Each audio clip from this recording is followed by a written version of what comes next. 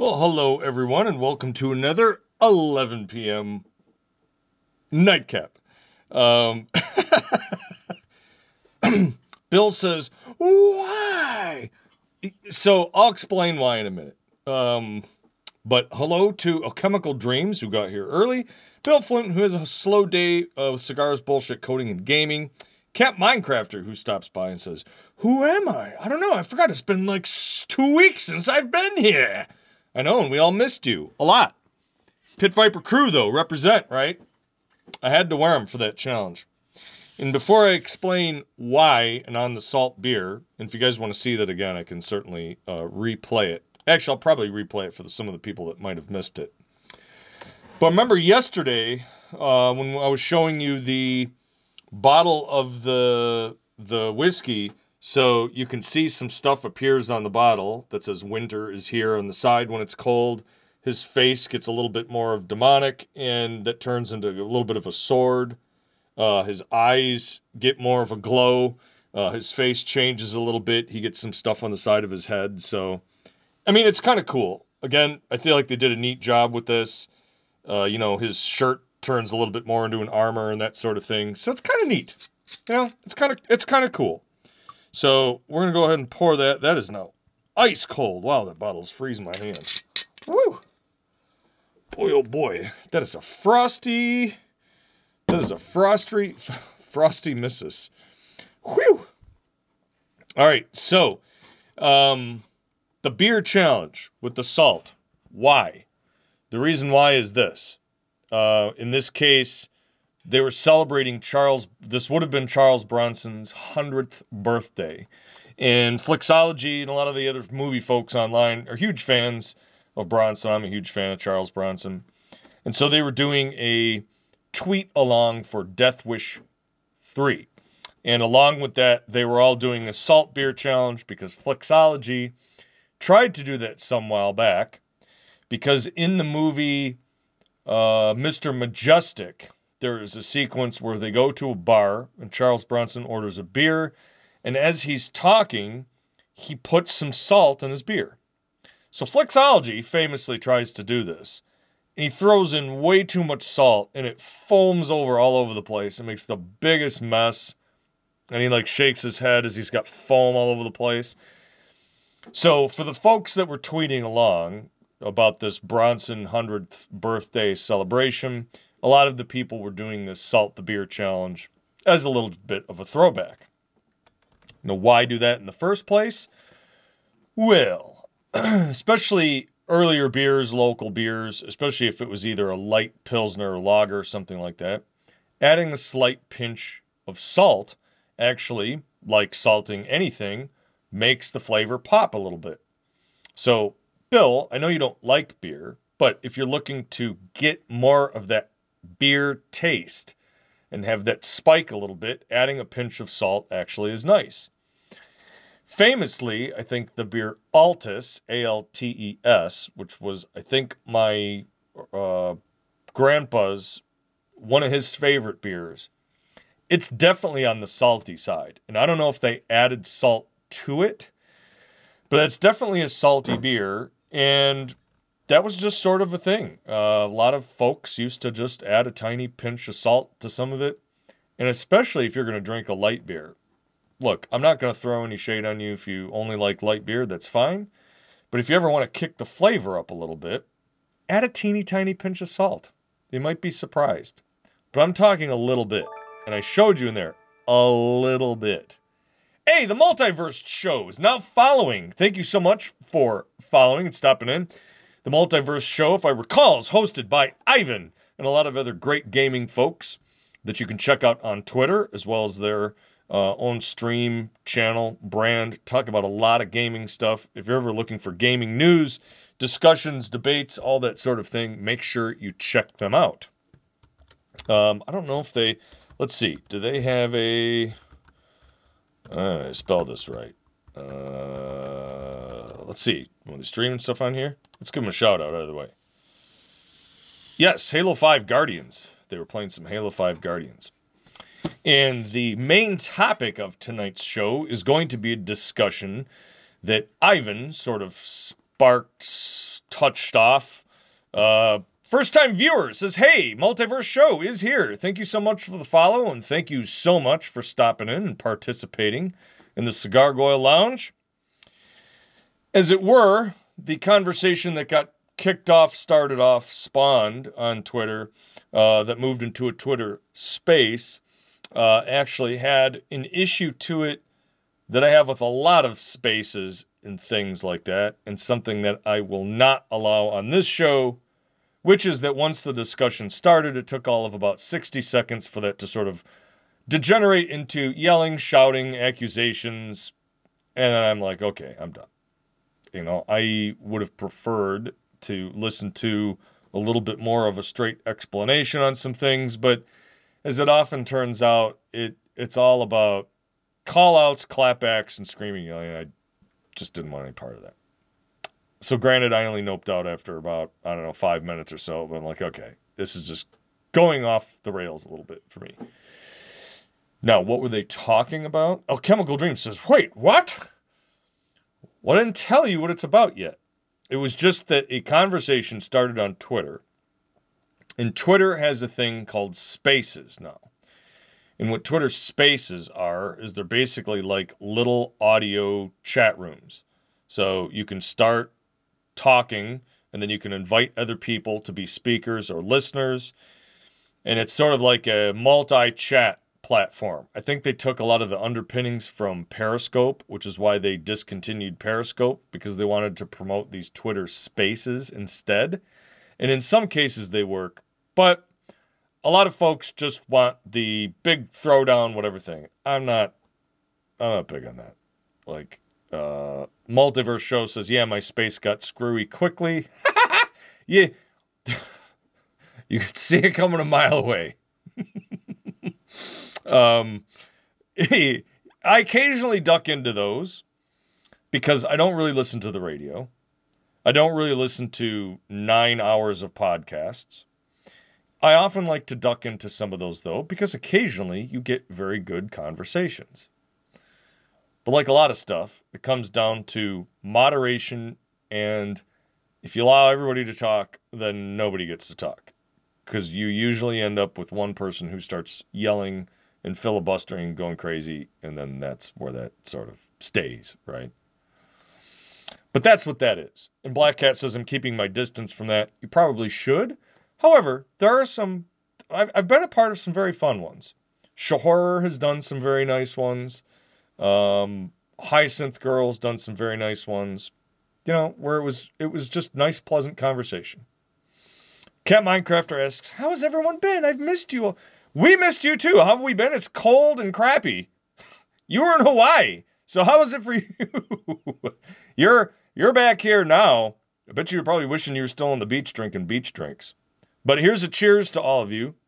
Okay, and then let's get into what the topic was that Ivan brought up and discussed. And I'll sort of give you maybe my 2 cents on some of it. And I'm very curious to what a lot of the rest of you think on this particular point. Black Cat, it's actual voices. There can be chat messages typed into the room, but primarily that is mostly talking. So it's a way for basically people to have a multi-audio chat room. You can be in the space and not talk. You can just listen to the conversation. You don't have to actually be a part of it and be talking. You can just leave it on sort of like a radio show. Like this show, if I wasn't doing it here on Twitch, I would actually just make it a Twitter space, and it would just be me talking. You wouldn't see me, but you would just hear it, right? Multiverse Show says that was the second space that he hosted, and he's enjoying a rum and coke themselves at the moment. So, hey, here's a cheers to you. See, and that does change the flavor context of this whiskey, this scotch a little bit. I actually think it's better room temperature, but that's just me. But it's still good cold. And again, this is the White Walker special edition of the scotch. You can see, again, some of the stuff that pops out of the side. It gets sort of a different look, and it gets some writing on the side that pops out that looks kind of cool. Cat Minecrafter had a lot of fun, and it was a 12 out of 10 great time. A chemical says, well, considering how things are being talked about, alcohol sounds like it's necessary to cope with how things got. Yeah, kind of. But, like, there's a lot of people who like these throwdown, smash down, whatever shows. But look, that's besides the point. Because we're now here in the lounge. And we chill out a little bit on here. And so here's the thing. The gist that Ivan brought up, and I'm going to paraphrase this a little bit. Because I don't want to put words in his mouth. And I'm not speaking for him. But the discussion that largely got brought up was a little bit of the anonymity issue, and specifically in this case, gaming, e.g. gamer tags. Now, why? Why did that get brought up, and what is the point of being anonymous or not being anonymous? And I believe that the point that he was trying to make is this. You have a lot of people, especially on Twitter. I mean, I imagine you get it on all sorts of social media platforms, but it's especially virulent on Twitter. The console wars. Oh, Sony sucks. Microsoft sucks. Nintendo sucks. PCs for life. PCs are expensive and shit. Steam sucks. You suck. EA sucks. Fucking motherfucker. Blah, blah, blah. But it goes just beyond that. What it will then get into are reviews of things. Oh, this game sucks and it's terrible and the gameplay is crap and it's nothing good and this game's going to be way better. And then you go, well, wait a minute. You have a large audience and you're talking about this like it's a review, but did you actually play it? And then what happens is people go, well, how do I really know you played it? If you say you completed the game and it was too easy and short and the story was shit, well, then where's your achievement list? Because if you finished it, there should be a trophy or an achievement for you finishing the game. I'd like to know that you weren't just talking out of your ass because you hate Sony or you hate Microsoft, right? If you're talking about, oh, this game needed a harder difficulty level, and then you look and you go, well, but you played it on easy mode. You get the achievement for completing on easy mode. You didn't play it on one of the harder difficulty levels. Why would you say that? Oh, that's because Microsoft makes kiddie games. And blah, blah, blah. Or even more so, you'll get into the things like, this is a misogynistic hate story that does nothing but propagate the evil male poison that's transphobe. And you go, well, did you actually play the game? Because that was, yeah, I did play it. You're like, I don't know. From the comments you're saying, sounds like maybe you didn't actually play it. Bill said a thing in the chat room that I'm not going to say out loud, but he is correct. There have been people who are cult of personalities who talk about these games and talk about issues and aspects of them that they deem problematic. But the context that which they frame them in very much seems to be gathered from a superficial scraping of the surface. I'll use Hitman for an example. Oh, this is a misogynistic game that hates women because there's a sequence where you can kill strippers and stuff them in a dumpster. Yes, but do you realize how many men you kill in that game? Do you realize how many men Agent 47 has killed in his esteemed career? You cherry-picked this one example, and the narrative of that level that isn't anything that is required. Much like Grand Theft Auto, that comes down to if you, the player, choose with your agency as a player to do that, that's on you. That's not a required mission objective where it pops up and says, kill all the stupid sluts on the map. It doesn't come up and say, find anyone that looks like they might be LGBTQ and kill them. It doesn't say anything like that. But people will posit like that is the message, or they will posit it like that's the main goal, or, oh, it's... And then you go, yeah, but did you actually play the rest of it? That wasn't what the... And so how do you know? Are you supposed to take people's word for that now? Now, I would imagine if you're somebody, for example, I quote unquote trust Ivan. Mike P. The Truth is another person that I sort of trust. A lot of the folks on the Multiverse show seem to be relatively even keel. I trust Romudeth. I don't always agree with his statements, but he doesn't talk out of his ass. At least the stuff that he talks about, he has experience with and or has played.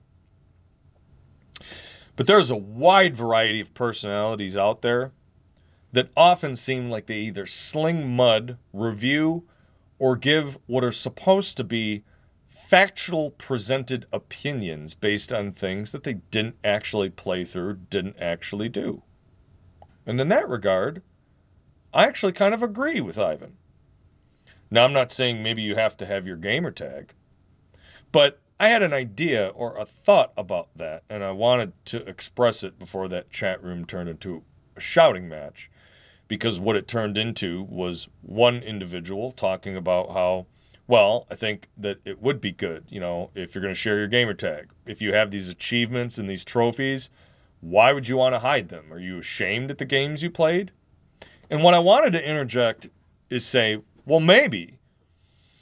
Because let's just say that you were a long time, and I don't mean to pick console sides, so I'll use old, antiquated hardware so that people don't think I'm picking sides. Maybe you were a huge VIC-20 guy, and you're like, oh my god, the VIC-20 is the best fucking thing ever. All the rest of these systems, they can't handle the graphics, and they suck, and there's no games to play, and they blah, blah, blah. What a piece of shit system. And then you go, wait a minute, though. I looked at your gaming profile on the Fairchild leaderboards, and you primarily have spent all of your time playing this game on the Fairchild system. So how can you say that it sucks and it's that terrible if you're clearly spending all this time playing it? Isn't that a little disingenuous? Are you saying this just because you want to stir up controversy because the rest of your content maybe isn't so great and the only way you get attention is through more or less clickbait? And in that regard, I kind of agree. People might, in a certain sense, be maybe not necessarily ashamed, but that's like showing your hand when you're trying to bluff, right? Halo sucks. It's the worst game ever. Who wants to play that piece of shit? And you go, dude, I looked at your achievements list. You have like every achievement.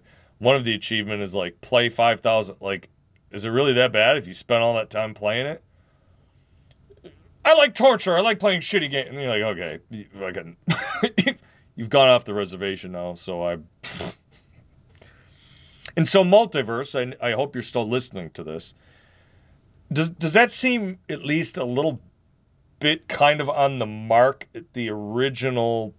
This was why it was brought up as a discussion. That's the way I read it. It wasn't read to me. I didn't read it as a you owe someone your identity because they need to know who you are, and you're I'm like, well, no, it's not. Like, you're not like doxing information. I don't think was the case at all, because we've been down that road on multiple platforms, and that usually doesn't turn out so well. So, I will continue in a moment because I have more to say on that. Alchemical says, people often just fucking want to wash rag on everything anymore. 1,000%. You're 1,000% true. And I think that's the point. That's part of the issue, right? You're going to wash rag on some of the shit, and then you go, but you didn't actually play it. You're talking about how it's so terrible, but you didn't actually play it. Now, you could say, for example, I don't like the game Horizon Zero Dawn. I have never played it. I watched people play it. I don't like the characters. I didn't find it visually appealing. I didn't necessarily think it looked entertaining. And so I've decided I don't want to play it, and it's not for me, and I have zero interest in it. I can't review it as a game, though. I can't say that game is objectively terrible and boring, whatever, because I didn't actually play it. But see, the thing is, the people won't elucidate that point. They will make statements like this that make it sound like they actually played it, and they were hardcore, and they were deep into it, and they reviewed it, and then, oh, it's terrible. Okay, well, where's your achievements then? Knuckle up, Buttercup. Where's your shit? Did you actually play it? Or are you just saying you don't like it because that game won a lot of awards, and if you give it any acclaim, that's you giving an acclaim to a system or platform that you don't like? I bet you it's that one.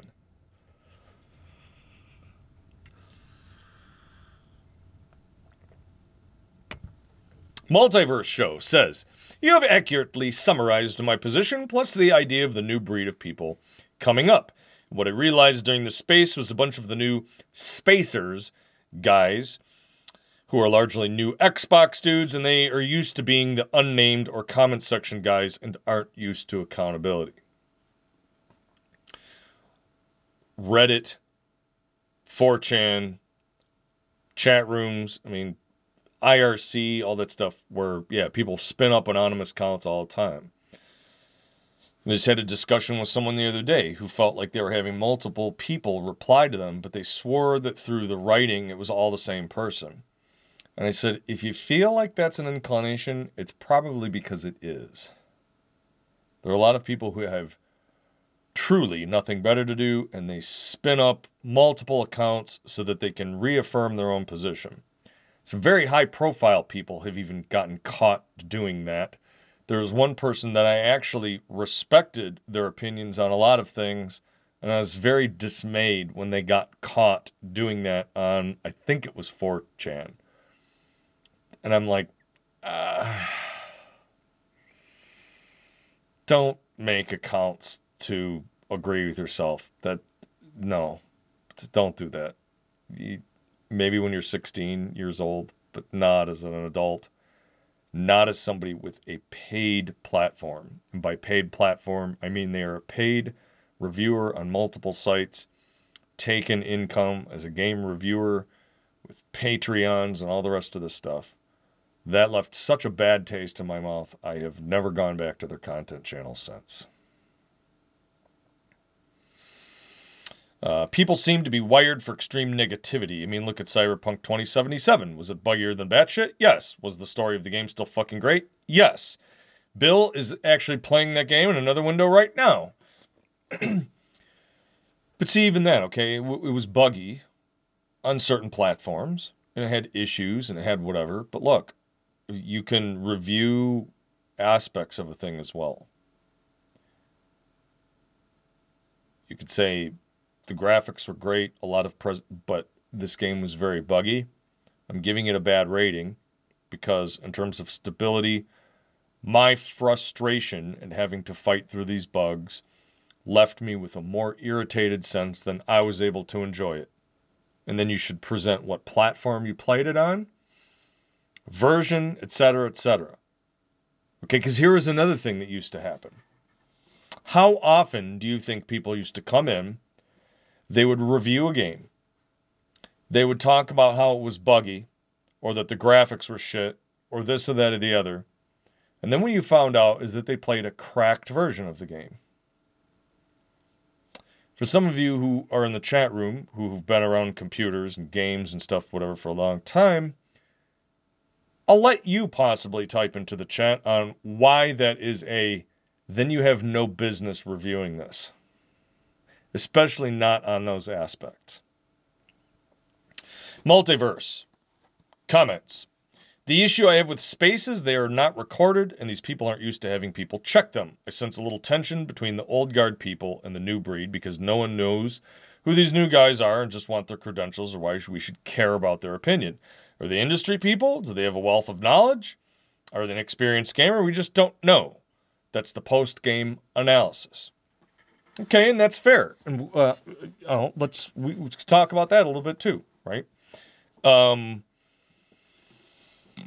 And I agree, because a lot of it is, and let's flip that on its head. Maybe a lot of these people have been around for a long time, and they're, again, people making sock puppet accounts to do this, to cause infighting and make people, you get where I'm going with that, right? Cyberpunk 2077 was buggy as all fucking PS4, but I still fought to play the damn game on my console.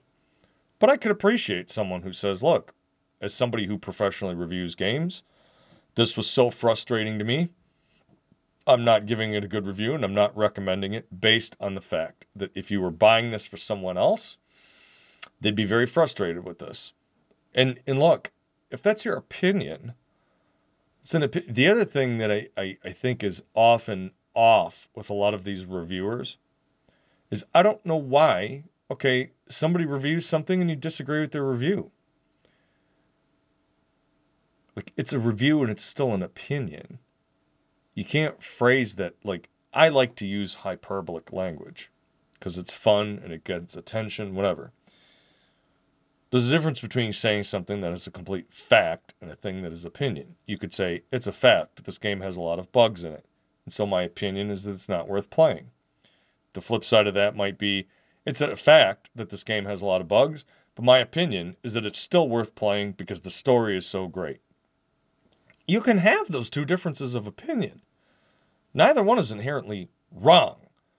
And that's the other thing that drives me nuts about Twitter and reviews and the fights and social media and spaces and these things where multiple people get in a chat video or whatever it is and start screaming each other back and forth because it becomes a fight on you're wrong, and you're just God, like, look, it's the thing back to this room. Like, take a couple puffs on your cigar and, like, digest a little bit. Okay? Alchemical has nailed this precisely. Cracked versions of the game can easily be glitchy due to their nature. Cracking a game to remove the DRM, especially if that DRM is hard baked into the game, can easily make it buggy enough to just fall apart. Also, what I remember used to happen is on games that were super large or super huge, they would often, especially if I think this was like back like when mapping and stuff was huge, well, they would take out a lot of the high resolution files because then the download would be smaller. Because now you're not downloading 30 gig, you're downloading 10, say. Like, oh, the graphics in here aren't very good, whatever. Well, you downloaded one that was hacked to be downloaded. You didn't get the real finished product. Or you got some sort of leaked alpha that got put together and cobbled together with duct tape and popsicle sticks. Like, that's not the fucking full version of the game. Oh, and because you got a cracked version, you weren't able to apply any of the patches that they put out post-release. You're literally playing version 1 with all the rest of its issues, which, look, I'm not going to go into the whole post-release patch thing, but, like, people reviewing stuff and talking about factual reviews based on editions of a game that are fucking hacked or cracked. No, you can't do that. That's not fair. You can't do that. That's not fair to the people that made the product. And that's not fair to your audience that trusts your opinion. And if you're going to do that, you better put it in your review. I'm reviewing this game based on one that I hacked and stole. And they're not going to say that. Why? Because it makes you look like a dirtbag. Because if you're paying for these things and you're going to do a review, right, look, man, I get it. It's money. Shit's expensive. But, like, you couldn't say, well, I stole this, ran in the back of a restaurant and I stole some of their food and I ran home and I cooked it at home. Man, their food sucks. Yeah, but you didn't, that's a little of an off parallel, but I think you mostly get my point on that, right? Like,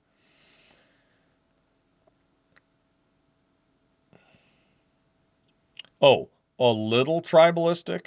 Alchemical says people tend to get a little tribalistic about their opinions. It's not a little bit tribalistic. It is flat out bloodthirsty, maniacal, zealotous, ideological, breakdown, frothing at the mouth, incomprehensible rage over these fucking opinions and platforms. Multiverse Show, I'm sure, could tell you the PlayStation versus Xbox community is so toxic. I'm surprised it actually hasn't spawned a physical monster rampaging through the streets. It's that bad. And that's not an exaggeration. It is dog shit.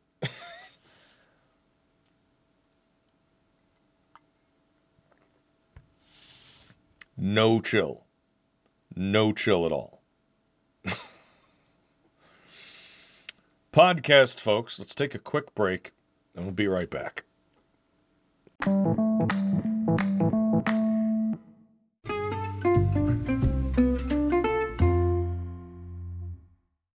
So,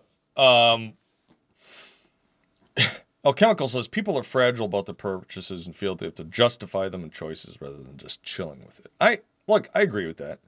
That makes sense to me. Now, on the anonymity part and the gamer tag showing part and whatever, okay? Here was just a thought that I had when Ivan first brought it up.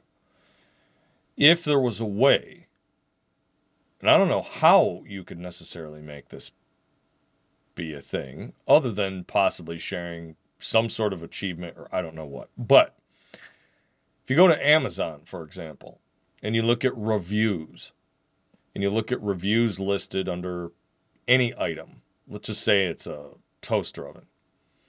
Some of those reviews come back and they have a badge that says this was a verified purchase.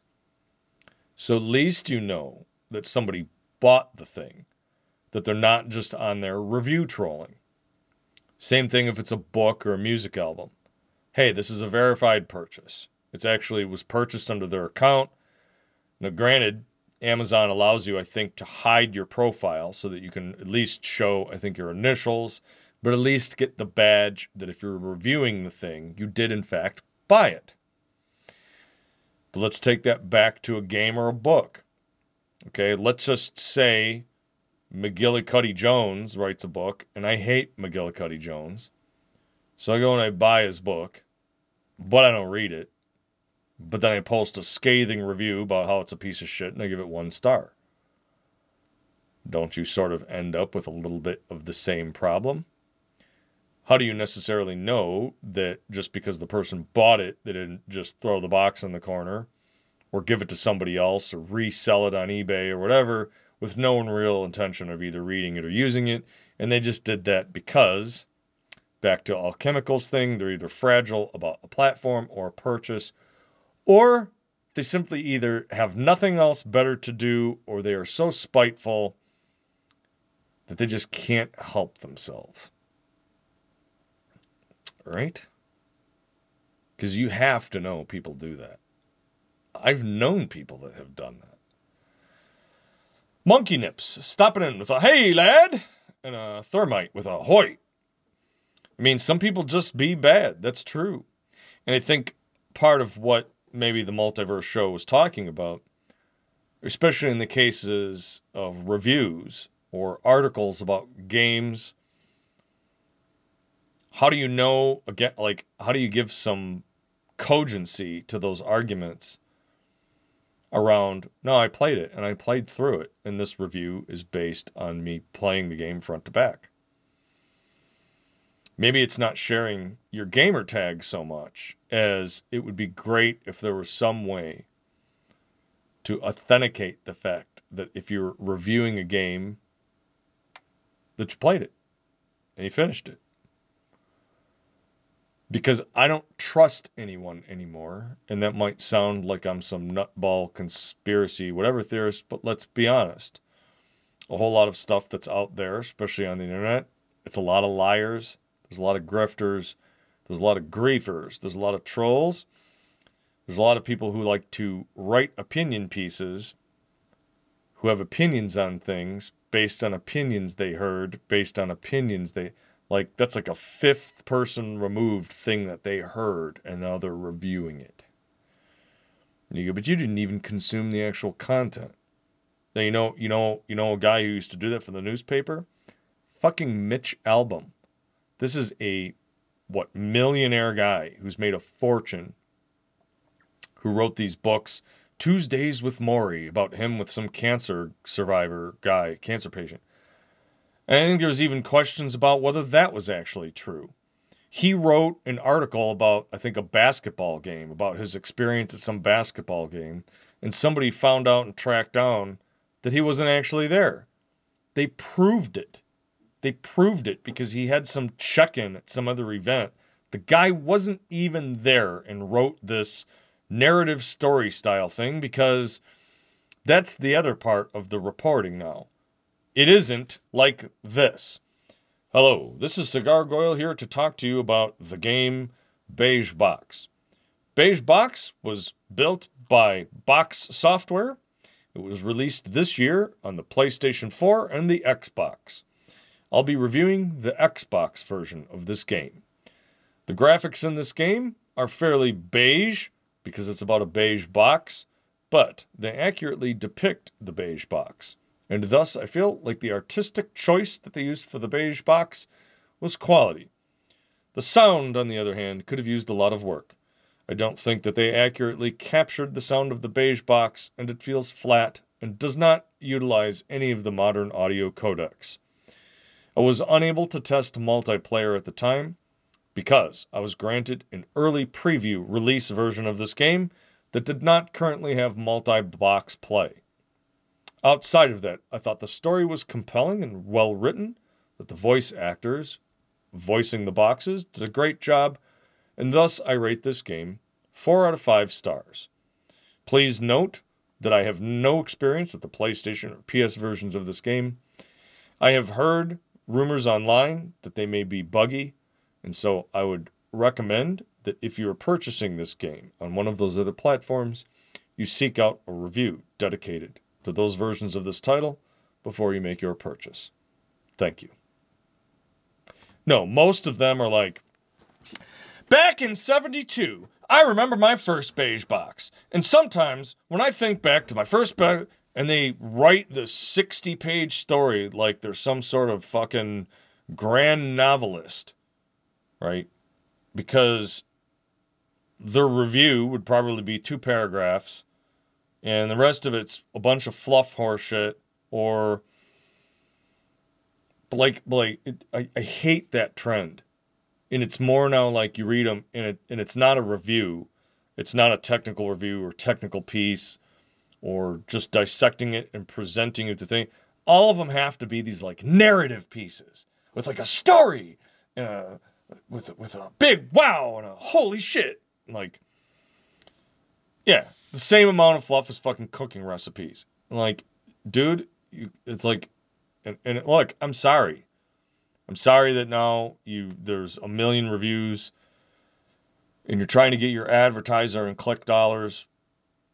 Thanks, Google. But fucking, have I played the 2D prequel, Unpainted Square?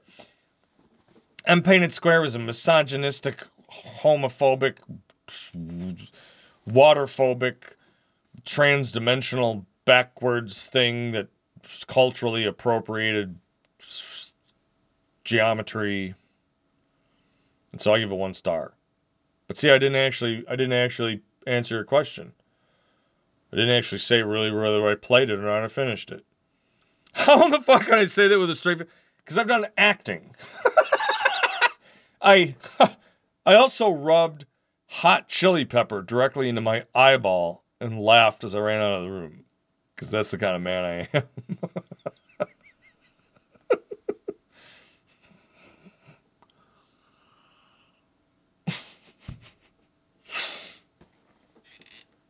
I remember when Grandpa played Beige Box. Now, I'm a grandpa, and what do I play here in the assisted living facility in my diapers? Beige Box. I love Beige Box. It's a Cobra Bites. Everybody, say hello to Cobra. Cobra, thank you so much for stopping in. How are you doing this evening? We are talking about a little bit of a problem with gaming communities and reviews and opinion pieces and console fanboy wars and all of that stuff. In the fact that a lot of the people that come new on the scene don't really show or share a whole lot of their credentials and make a lot of opinionated and or review level comments on a game, even though you have no idea that they actually played it. And in some cases, you can tell they didn't, but you can't really prove they didn't, and you also can't really prove that they did. So part of that just gets back to, how do you add some veracity to the various sites or people that are doing these reviews? So I think a little bit of the Amazon idea of the verified purchaser thing is cool, but if you don't have some central review without sharing your account, how do you know? And then again, one guy started talking about, I don't owe anyone. I'm like, it's not about owing. It's not about owing someone something. It's about, do you want to present yourself as being an authority, or are you just a shock jock? If you're just a shock jock, that is fine. People have made their careers out of being shock jocks. People have made their careers out of being comedians and all sorts of other stuff. But if you're going to present yourself as some sort of higher review authority, well, then perhaps you ought to show some credentials. Again, I'm open to other people's thoughts on that. And what I was really hoping for was a little bit of a slower, more introspective conversation on that in the space. But as I feared would happen, it just kind of degenerated into shouting and yelling because that's what everybody does now. IGN reviews are out of control. Double Dragon Neon and other solid games getting 4 out of 10. Total bullshit. I feel like a lot of that dash V is like my Terry Lawson comment about the guy who gave The Matrix 1.5 out of like 5 stars because he hates science fiction movies and he hates fantasy movies and he hates action movies. So you're like, then why did you review this? And then later on, he recants his review and gives it 4 stars out of 5 because everybody yelled at him and said, you sure you actually watched this? And as a matter of fact, I actually think he didn't watch it and he got caught and then went back and revised his review. Well, I watched it a second time and I really paid attention. Now I understood the nuance. Fuck you, man. You didn't even watch it. You watched the first 10 minutes, decided you didn't like it, and then wrote a hit piece. What are we drinking tonight? We are drinking the White Walker, the Johnny Walker Special Game of Thrones edition. The bottle is now thawing, so the winter is here writing on the side is slowly fading away. But that's what we're drinking tonight. This is a blended Scotch whiskey. I talked about sort of where I got this from and why I just decided to drink it on yesterday's episode. So if you're interested in the longer story of that, I'd recommend you check that out. You just bought this? It's good stuff. It's a good spirit. Have you tried it yet, Monkey Nips? For the $1, it's really solid. It's a very good drink. Yeah, it's I typically finish a bottle before I move on. I have a feeling between tonight and tomorrow, this bottle will probably be done, which is good because next week I'm going to have to buy some special stuff from Arizona because next week we'll be doing Arizona editions. Did you drink it cold or warm? It's sweeter warm. If you put it in the freezer and you freeze it, it loses a little bit of the sweetness. Try it. Put the bottle in the freezer. Number one, you get to see the bottle transform. And you get to see the neat stuff they did on the label come out. But it does change the flavor of this a fair amount.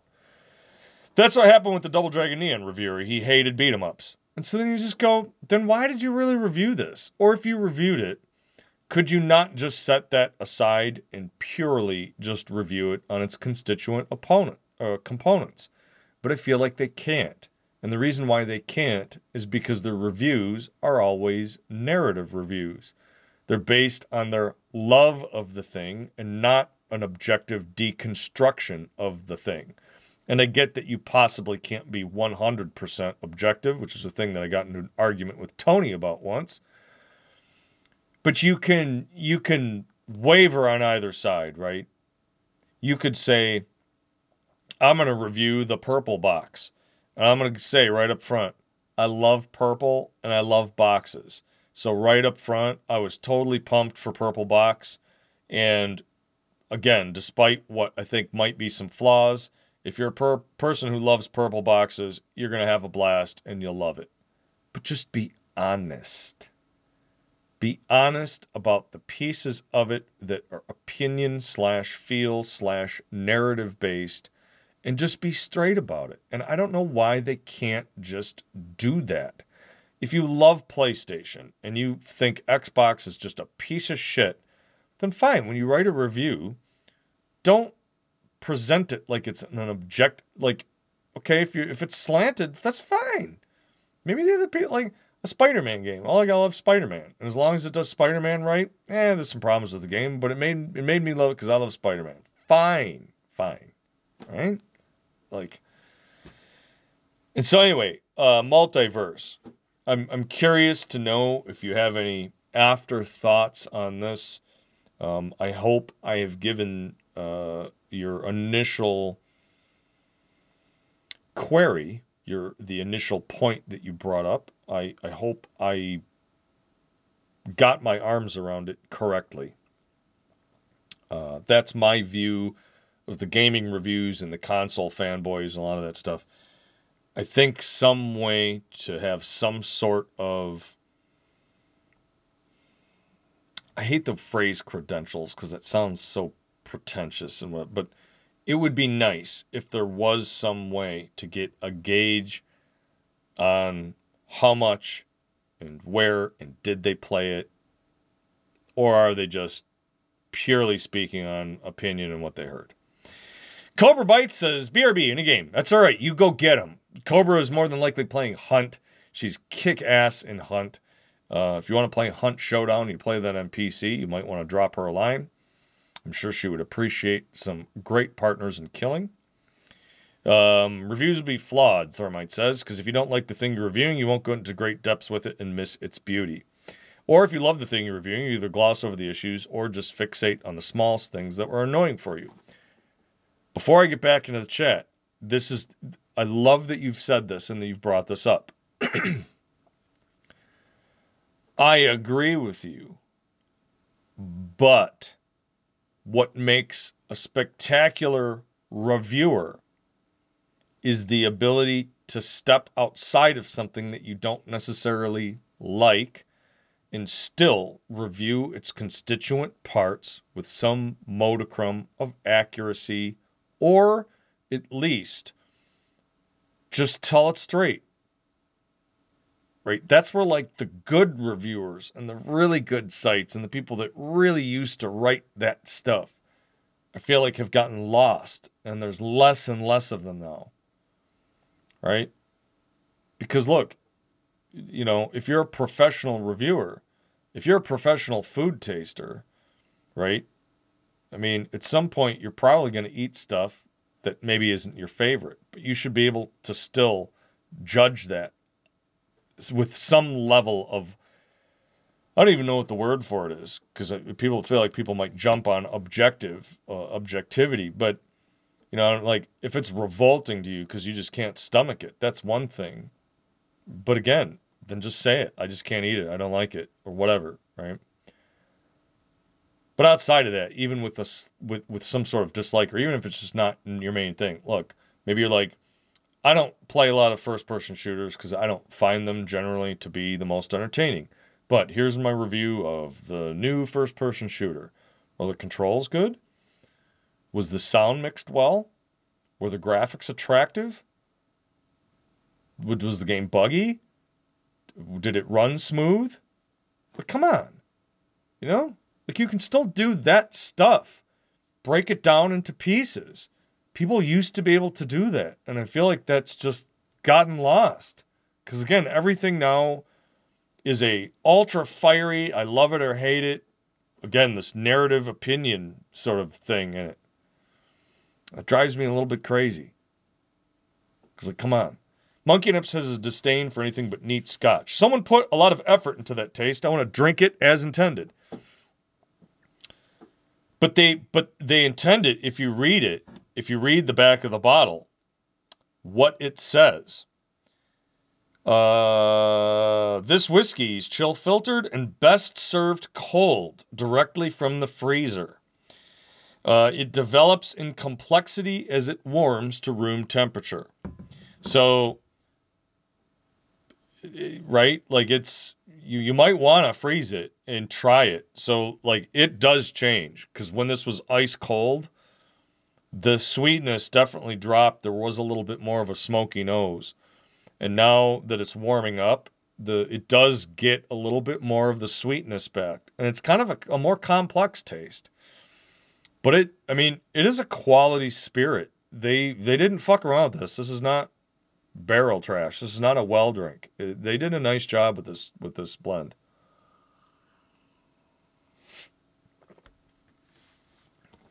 Monkey Nip says, I love how much I hate the point you're making.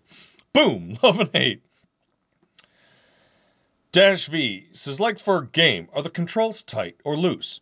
If it's story-driven, is the story compelling? The graphics, do they simply get the job done? Do they complement the overall package? Level design, does it flow? Or is it a grind?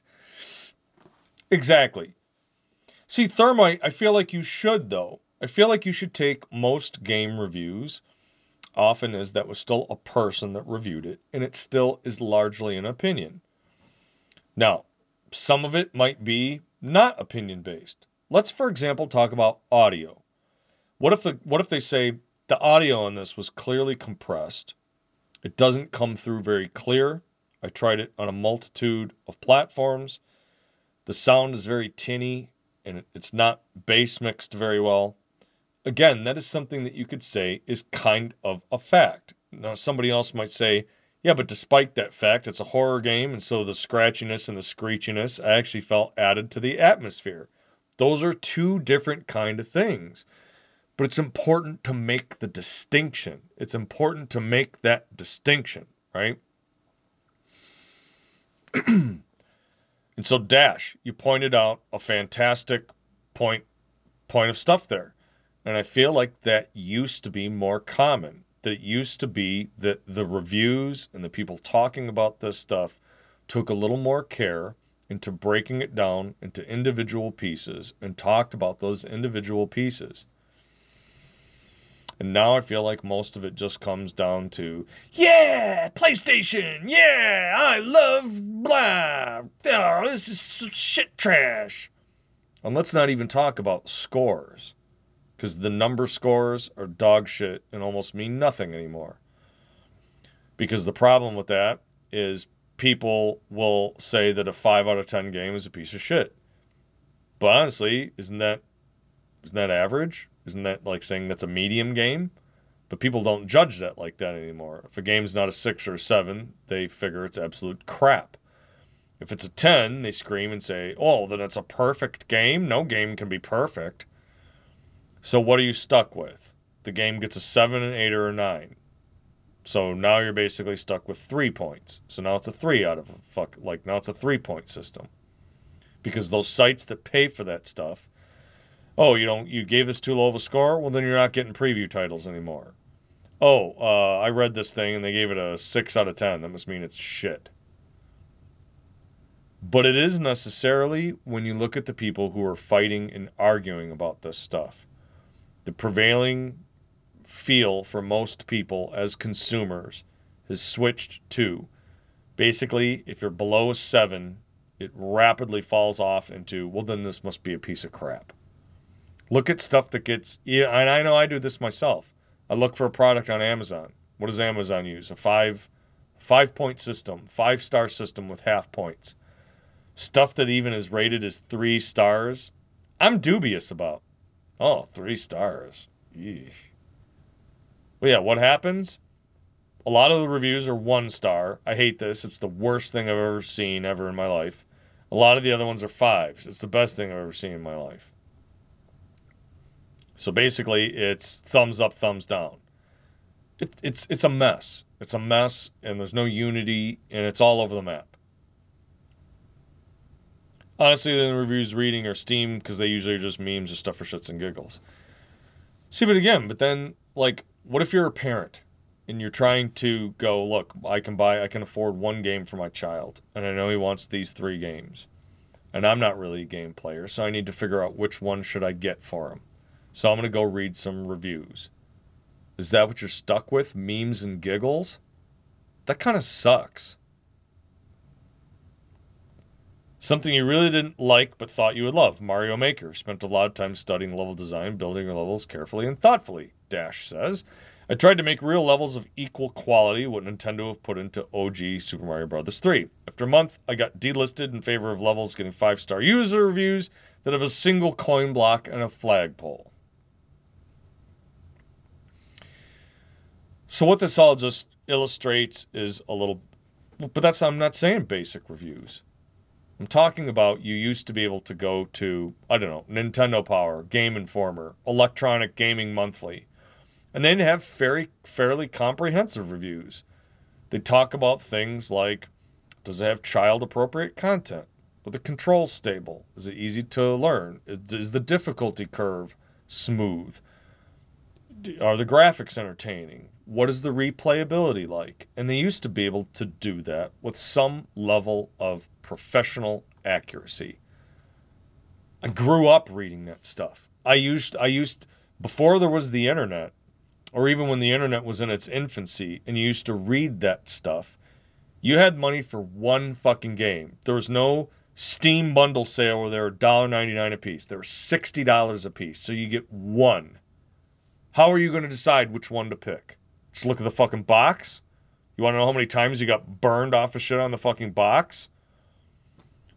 E.T. You'd say on a 1 to 10 scale, everything starts as 5 and either goes up or down. Yeah, that's what I'm saying, though. Like, if you're at a 5, people are going to go, wow, that must be terrible. But it's 5. It's half. It's not that bad. Not utilizing the full scale of review scales kind of led to a blah playing field of things being praised until it's unusually unplayable, whatever. Yeah, because everybody wants the free titles. You make Bethesda mad. Bethesda says, no more review titles for you. Well, now you got to buy all these. And they don't have the money to buy all those. So now what do? Well, you better make sure they like you. Because if you post reviews they don't like, your shit gets pulled. And I will say that used to be at least the good thing. Even though I didn't really like them. It's like Roger Ebert and whatever, movie reviews, right? They got to preview and see all those because there was no studio that was going to necessarily say no to them because they worked in a major publication that would get the rights to review them and watch them anyhow. Everyone thinks they're a reviewer because of the shop and online user comments and star-based systems, so everyone with an opinion now thinks that they're a reviewer. See, and that's the thing. I'm not talking about a quick blurb that just some... In Thermite, you're almost... This is what we're talking about, though. How do you differentiate the reviews for somebody who that's their first review and that's the first video game they've ever played versus somebody who really truly is quote-unquote an expert or a professional? And the people that are in these console wars and screaming back and forth online, this game is terrible and I hated it and Sony sucks. And they're like, yeah, but you didn't actually play that game. So how do you judge and base that on anything? I get it. You don't. But how do you? That was part of the thing that Ivan was trying to discuss. Right? They are and they aren't. That's not true. If I'm playing a first-person shooter game and the controls are slow and sluggish and unresponsive, that is not quality in terms of that being a game to be played.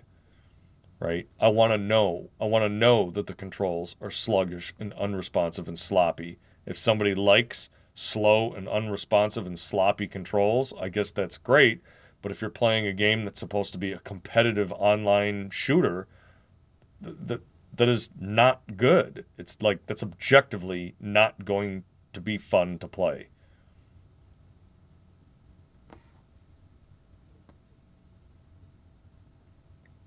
You read through a lot of reviews, thinking you're picking up just to make sure you get a general feel for what the product might be like. So this is not an easy thing to solve, and it's not. I don't have an answer.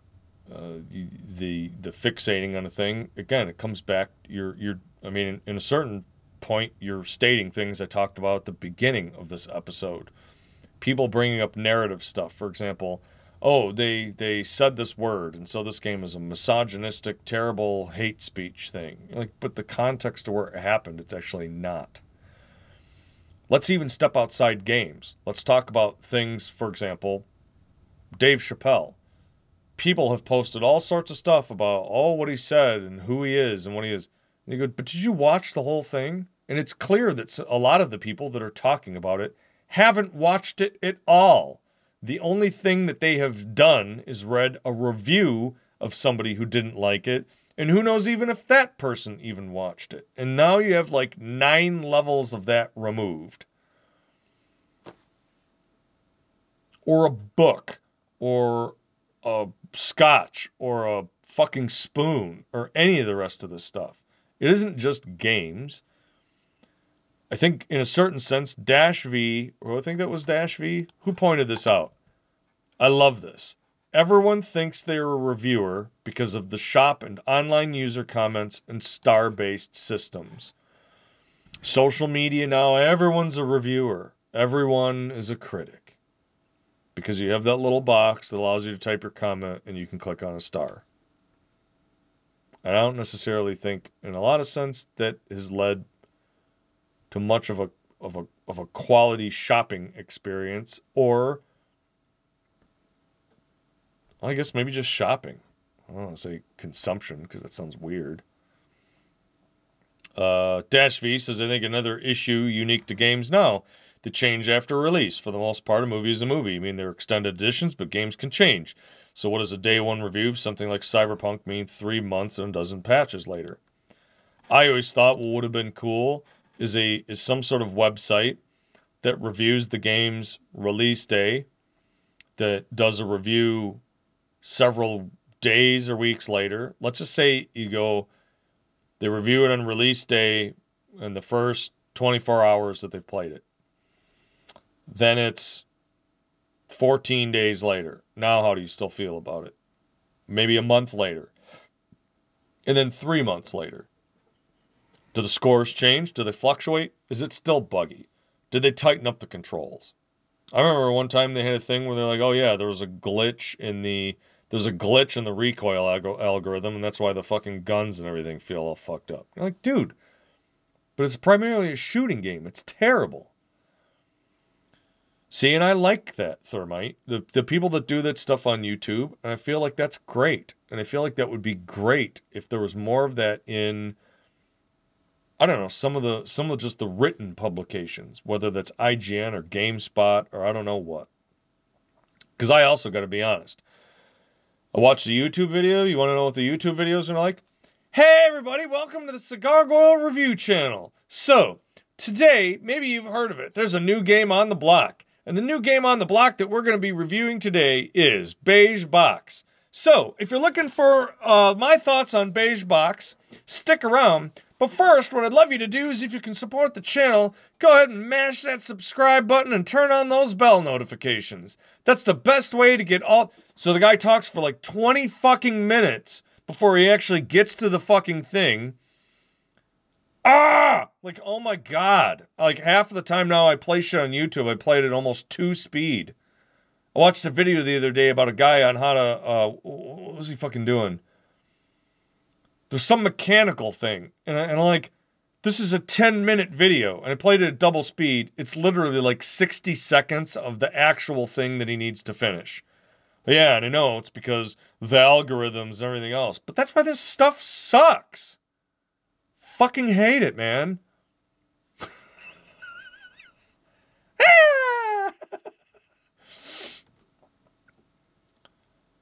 Alchemical, commenting to Dash, says that creates a huge issue unless the review specifically puts down qualifiers of what version and what hardware it was run on. And I think they should. I think they absolutely should. That goes back to the cracked argument. If you played this on a cracked, stolen version of it, then I don't really want to read your review. I don't.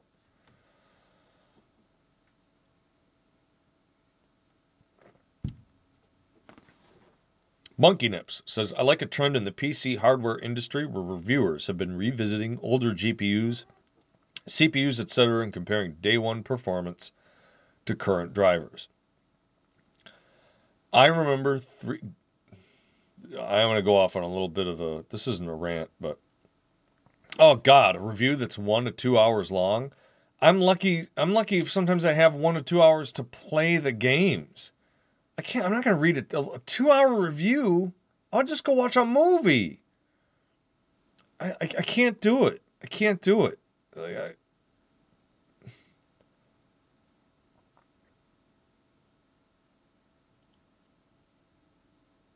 So I want to just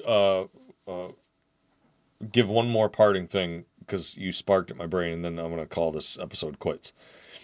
3D effects. I remember way back in the day, they had the old school graphics cards. You want to talk about differences in drivers. You guys, maybe the younger folks that are listening to this, you have no idea what that used to be like. every now and then drivers would get released for these games, and it was literally like night and day difference. Oh my God. I mean, mind-blowing difference. But that's like, you went from a patch where there was like no shadows whatsoever to holy shit. Then you update this 3D FX driver and there's shadows from stuff and not like pixel. And you were like, oh, I mean, and it was insane. And a lot of that stuff would get reviewed in the original version. And then you'd be like, dude, but like, have you seen the 3D FX drivers? And again, back when there was more of a spread on that technology, playing it on one video card versus another was a night and day fucking difference. And sometimes you wouldn't get that information. You didn't know. But this is a huge argument, a huge debate. And this is why I think initially Ivan, when he was talking about it on Twitter, moved to a space. Because as it usually does, it got turned into quote tweeting and screaming and yelling and people talking tough and generally just going off the rails. So I wanted to take the time to make a space where people could talk about it. And I feel like it probably just degenerated into a little bit more of the same, just in a longer form. So I think it would be great if there was a way for the gaming community or the gaming review community at large to somehow bring a little bit of a modicum of chill and quality back to some of the stuff, rather than what seems to be, again, opinion narrative pieces and things that are just throwing rocks at quote-unquote the other side. So that's going to do it for tonight's episode. Otherwise, I feel like I've stirred up the hornet's nest. We got Thermite, who's just going nuts, and Alchemical and that. Major gamers. We got some major gamers here. Bill's largely stayed quiet because he's probably busy killing everybody in Cyberpunk. I feel like I may have lost Black Cat and Cat and so on because I don't think they're very much gamers.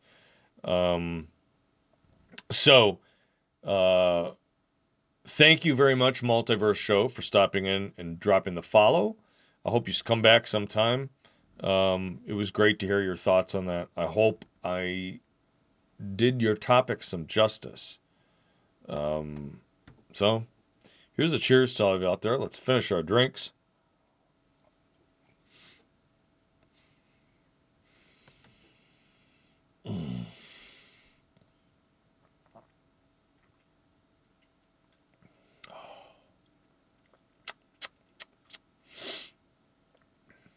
This is good stuff. This is a good spirit. I'm not gonna lie. I really like it. Some parting comments. Thermite has nothing to do with playing RuneScape. Aren't you playing RuneScape? Dash V, I remember thinking that'll never take off. Really underestimated what folks would put up with to save money. 3D FX was pure brute force graphics. It kind of was. Quake. The first time you saw Quake on a 3D FX card. At first I was like, what's the big deal? And then the first time you see it, it's...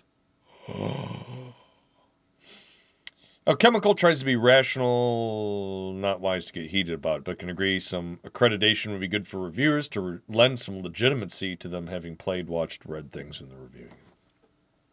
That's all it is. I don't know how you solve that problem. I really don't. But I think it's interesting to think about, and I think it's worthwhile having a discussion around. So that's going to do it for today. I hope you guys enjoyed that episode. Remember, if you're going to salt your beer, don't salt your beer too much. And as always, stay safe, keep the faith, and all of that good shit, and we will see you again tomorrow.